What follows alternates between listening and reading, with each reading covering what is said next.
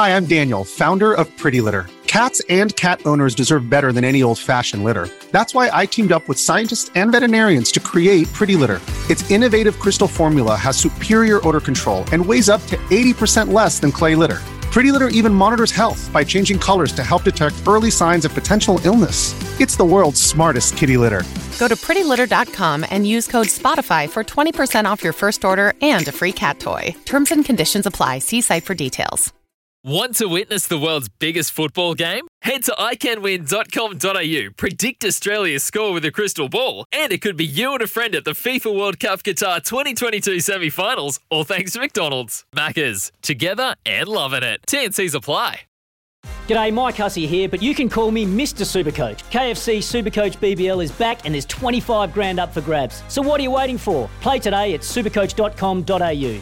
T's and C's apply. New South Wales authorisation number TP/01005. Sport is our religion, and here is Smithy's sermon. Well, rugby league is notorious for passing us headline acts over the years. For reporters and scribes, it has been the gift that keeps giving. And yesterday was a doozy. On the very day when one of the game's true greats consigned himself forever to the Hall of Shame, another strode proudly into the Hall of Fame. Mana Vatave's admission to the importation of illegal drugs was rumoured to be coming, but it still hit us like a sledgehammer. A cult figure, hero to so many, pillar to those from the Pacific, is now reduced to rubble and at the mercy of the courts. And whilst it has all transpired post his playing career, Vatavai the criminal will always be Manu the Beast, the league sensation that was. It's an association that can't be denied. Indeed, it's the story that was tainting the day.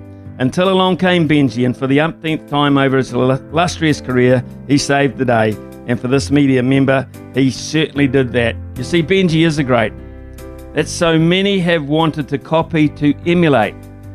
His wizardry, unique in a code that has provided so many wonders. So yesterday's announcement, although a little lost to some because of that other story, was far bigger for the game itself. His timing, as always, exquisite and classy. He could so easily have stolen some gloss from the Panthers by retiring immediately post Sunday's grand final, but he chose to wait, not to make a knee-jerk decision out of disappointment, but more for sound reason. 19 years, beginning with the Wests and ending with the Rabbitohs, so much sandwiched in between. It's over half his natural life committed to the game. Quoted yesterday, he said, "I started off my journey in rugby league as a small boy from Whakatane chasing a dream and leave this game a grown man." Benji Marshall, the player, had great vision, and our visions of him will always be the same. No doubt he won't be lost to the game. Someone will grab him, probably already have. Another topsy-turvy day for league yesterday, but through it, Benji was always the champion.